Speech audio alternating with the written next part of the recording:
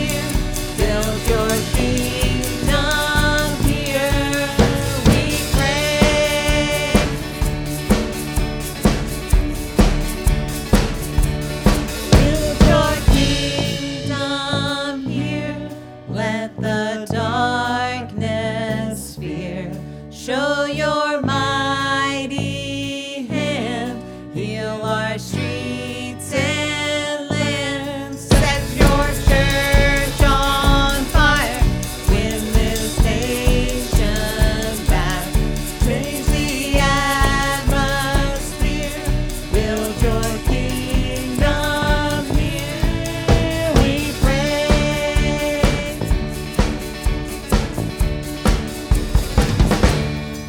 Amen. You may be seated. So this last week, our youth group joined together with the youth group from the Plattsburgh United Methodist Church. It's actually called Broadway United Methodist Church in Plattsburgh. We had 14 of our kids join us throughout the week, and they had four or five each day throughout the week. And so we spent the whole week. We spent 3 days in Plattsburgh. We spent 3 days in Cameron doing mission projects and bonding together and having a wonderful time. And so I took a lot of the pictures that we had and put a short video together that we'd like to show now. It was such an awesome week.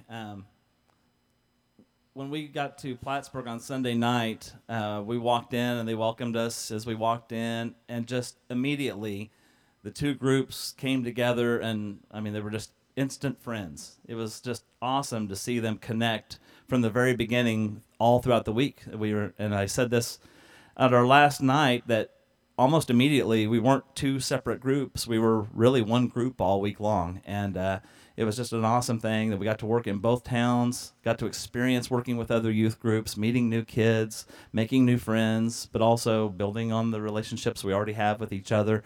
And every night closing with worship and prayer. It was just an amazing week all week long. And so the kids worked really hard. And so thank you guys for all the work you did this week. There was one little moment, though, where we had some trouble with the lunches because Daltrey couldn't find her sack lunch. And Kellen was already halfway through the sandwich before we realized he had Daltrey's lunch. So we gave him a hard time about that all week long. So, but it was a wonderful time, and had a great week. Good weather, a little warm, but good weather to do it in as well. I'd like to ask if you'd all just please join me in a word of prayer. Holy God, I thank you so much for these young men and women that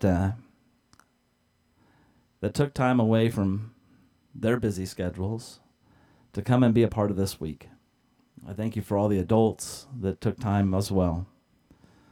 We just pray that the work we did made a difference.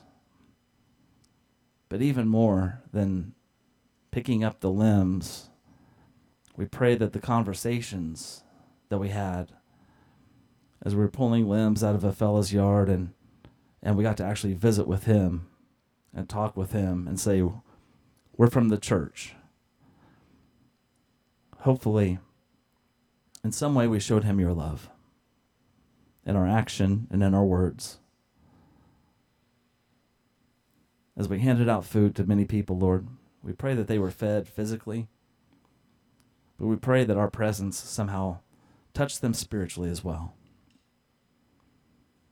And all the little things we did, and painting park benches, cleaning up parks, somehow we hope that just makes our communities more beautiful for people to enjoy and somehow draw them closer to you. It's fun to do things with friends. It's fun to have our friends and make new friends join us in these ways of serving you, but how much greater it is to know the holy purpose that we gather in service, of bringing them closer to you, showing your love in action, putting hands and feet to the grace that pours over us, and extending it out to the community around us. God, we're so thankful for you. And I pray that somehow, through this week, that we was a great example of what it means to fully serve you in word and in deed. Bless those that served in the kitchens, We thank you for Dustin and the amazing meals that he prepared for us, and the fellas over at Plattsburgh. So many that gave resources to help with our projects. We thank you so much for the amazing week. Touch each heart that was blessed by this week. Move it ever closer to you. In Christ's name we pray. Amen. Let's all join in our song, next song, Good, Good Father.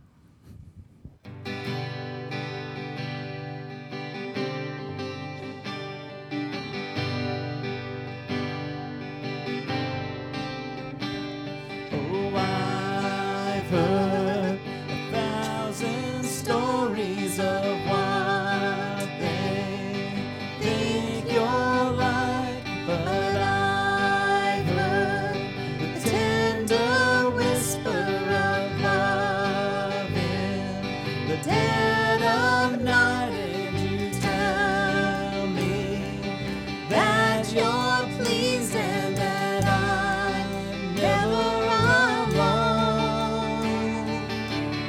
You're a good, good father. It's who you are. It's who you are. It's who you are, and I'm loved by you. It's who I am. It's who I am. It's who I am. Oh, and I've seen many searching for answers far and wide, but I know we're all searching for answers only you provide, 'cause you know just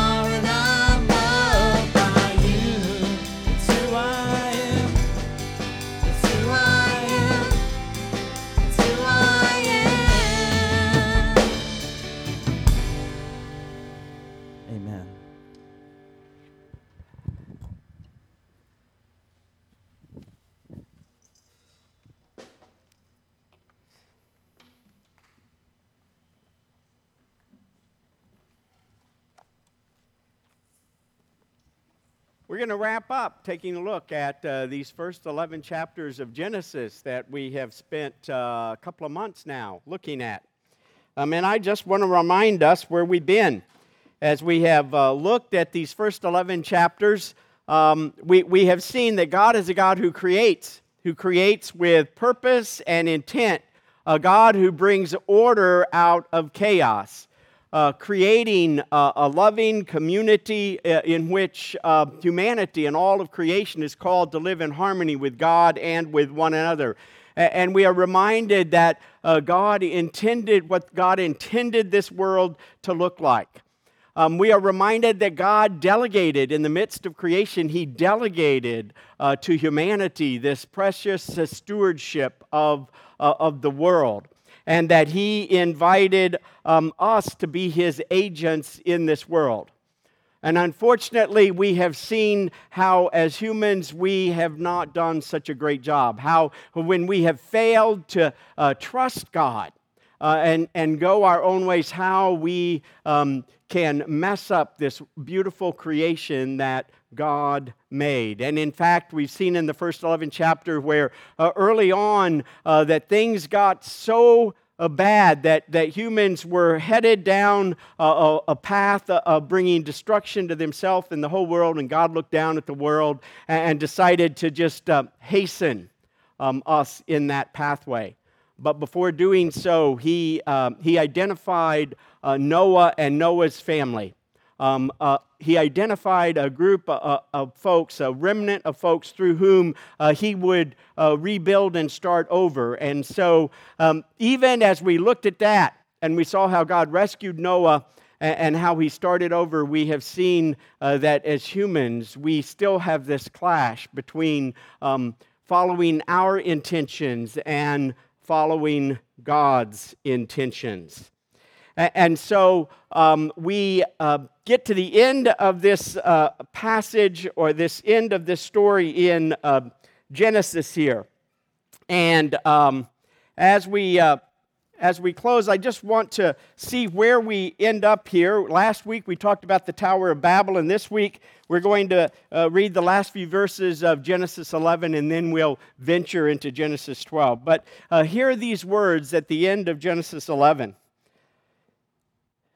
These are Terah's descendants. Terah became the father of Abram, Nahor, and Haran. Haran became the father of Lot. Haran died while his father, Terah, was in his native land in Ur of the Chaldeans. Abram and Nahor both married. Abram's wife, Sarah, and Nahor's wife was Milcah, the daughter of Haran, father of both Milcah and Ishkah. Sarah was unable to have children. Terah took his son Abram, his grandson Lot, and his son Abram's wife Sarah, his daughter-in-law. They left Ur of the Chaldeans for the land of Canaan, and arriving in Haran, they settled there. Terah lived 205 years, and he died in Haran.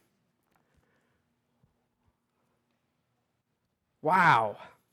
Not the most exciting ending to the first 11 chapters of this passage. Now, it's hard for us as we hear this passage. I think it's hard because we know who Abram is. We know that Abram is the father of our faith, is the father, and that there'll be many more stories written about Abram in the Scripture. But here it tells us that Abram is one of three sons of Terah. One of his brothers has died, and Abram has taken a wife, and she cannot have children. And we're told that Terah takes his family, they leave Ur, which is over toward Babylon, and they're traveling on their way to Canaan. But to get from Babylon to Canaan, you can't go straight across the desert. You go up and over. And they get up to Haran, up in the northern part, which is around Syria and Turkey today. And for whatever reason, they stop and they settle there. And that's kind of where we are left with the story. And as we hear this story, we have to begin to wonder, is this line of Abram and Terah, is it going to end here? I mean, Abram is married, but Sarah is barren. She cannot have children. And so here at the end of chapter 11, we have this story. Even though we know that there is more to the story, it's good for us to stop and to pause and to realize that the descendants of Abraham, this wonderful faith that we live in, it started in Haran with this couple who, being barren, also were hopeless. Would their lineage end there? And yet, we know the rest of that story. And in fact, if we continue on and we read in chapter 12, we see that God speaks into this situation. Just as God spoke at the beginning of creation, just as God looked down upon the watery chaos and decided to bring order out of that chaos, to shape it and form it and to fill it and to make it a place where people could flourish, God speaks into this situation of barrenness and hopelessness. And he speaks these words to Abram, which we read in chapter 12. The Lord said to Abram, "Leave your land, your family, and your father's house for the land I will show you.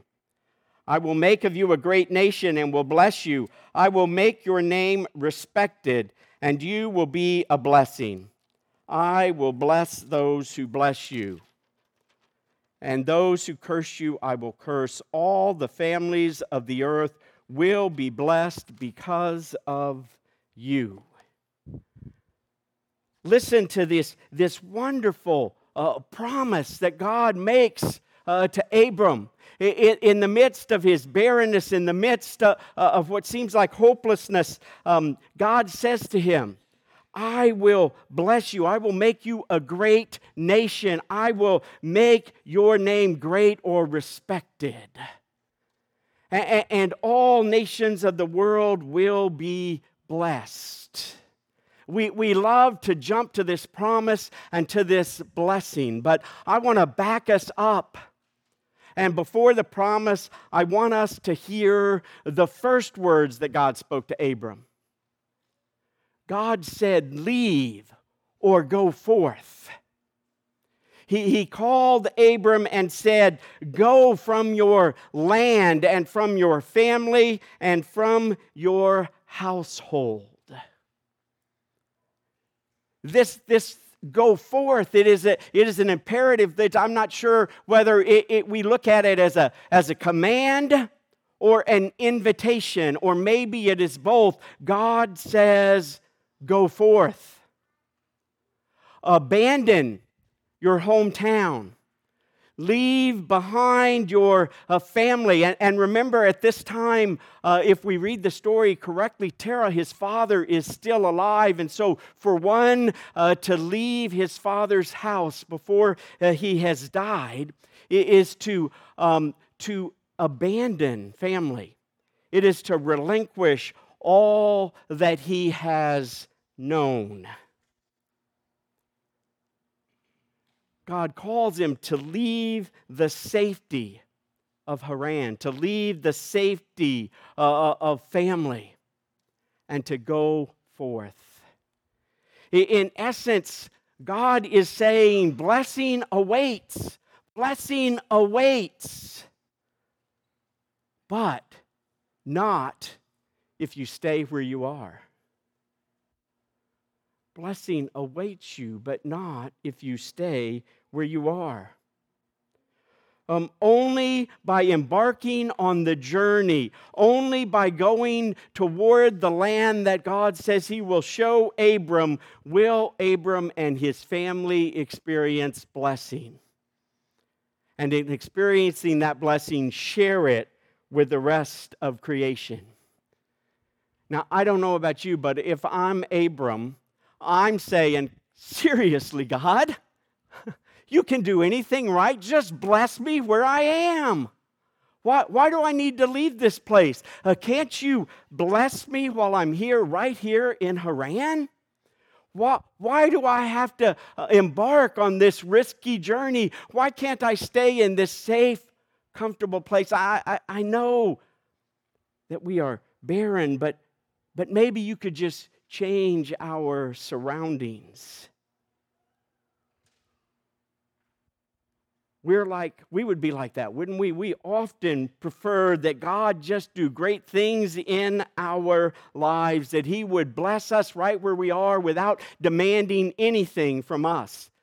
Just change everything around us, but leave us alone. Leave us the same, yes? Don't interfere with our lives. Don't cause interruptions or disruptions in our lives. Change everything out there so that we might be blessed, so that we might experience your goodness and your graciousness.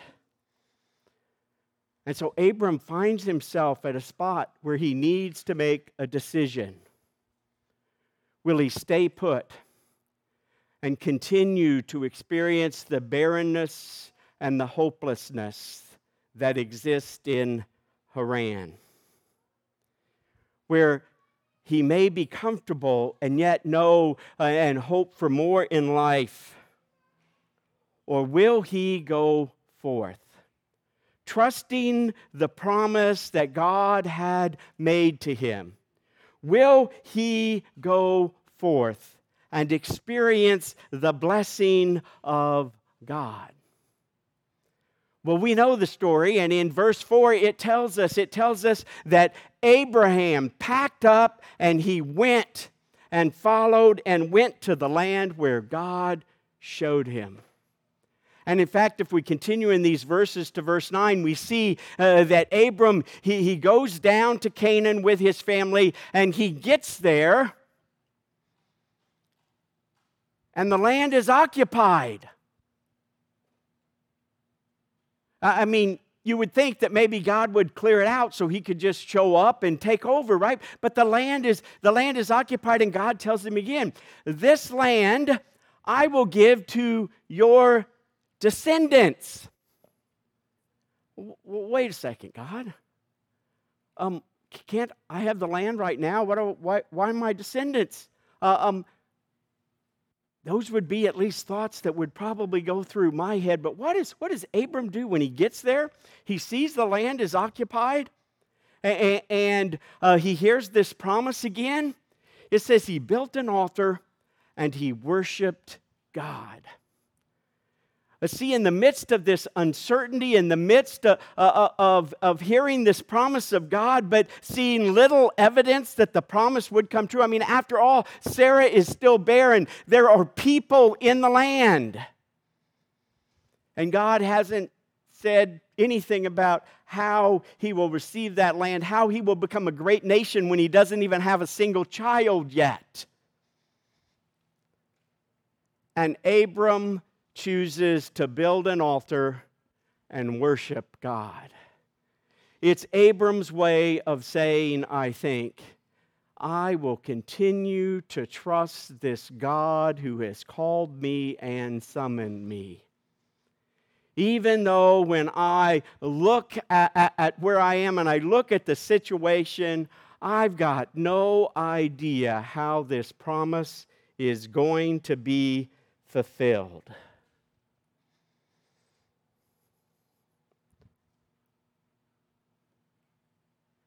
If I think about it, this is similar to what Jesus says in Mark chapter 8, isn't it?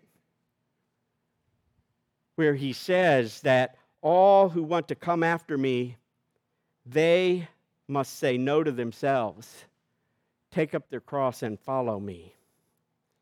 And anyone who wants to save their life will lose it, but all who lose their life because of Jesus and the good news, they will save their lives. Sometimes the pathway to blessing and newness, the pathway to experience the presence of God in new and awesome ways, it requires us to journey, to leave behind old ways, to leave behind old habits, to leave behind old reliances, to enter into a risky journey that requires our faith and our trust in God, to new places and new ways of doing things. And by new places, we shouldn't just understand that as new locations, but it may simply be new places within our own community, new places within our heart and within our own selves. I don't know about you, but that seems to be the case that I have experienced as often. When God calls forth and He makes promises, He generally calls us to enter in and embark on the journey of faith, trusting Him and trusting where He might lead us.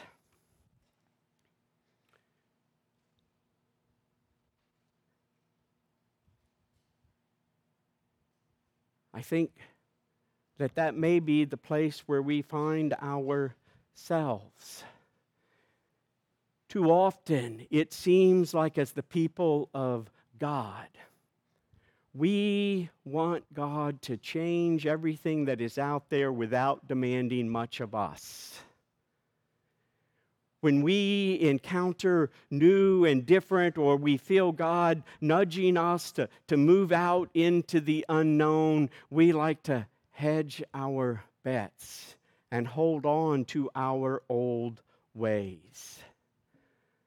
You know, I said early in the pandemic, maybe we need to lose some of the ways and the habits that we've had.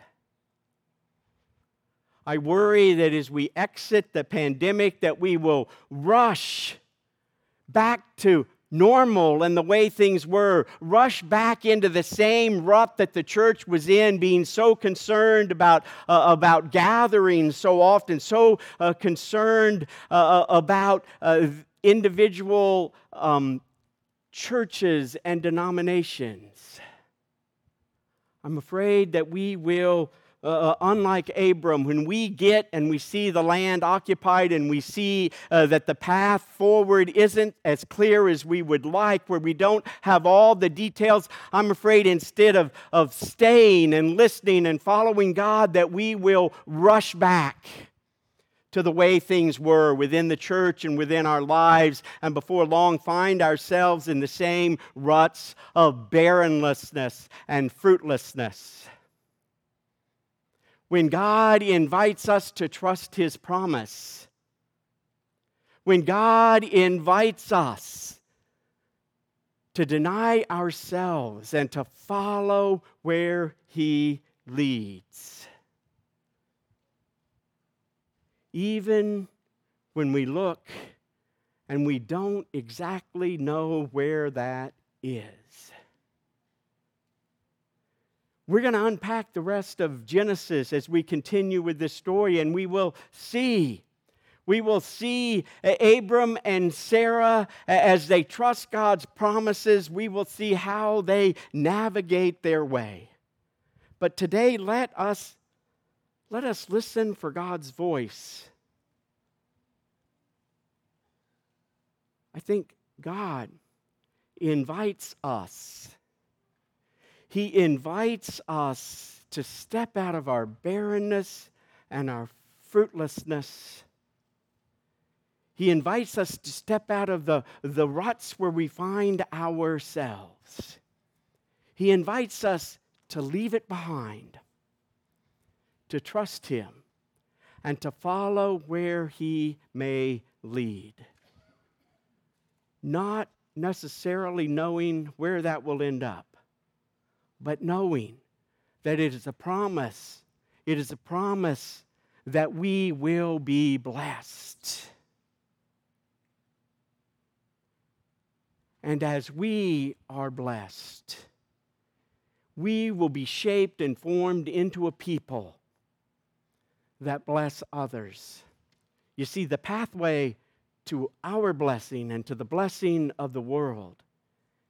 It is the risky journey of faith, a journey that calls us to set all aside and to follow where Jesus might lead us, to trust and to obey, because that is indeed the only place where we will know the full blessings of God.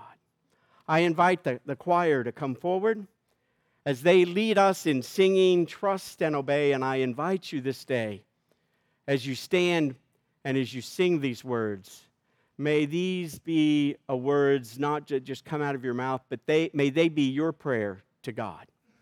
Stand, please. 3 verses. First 3 verses.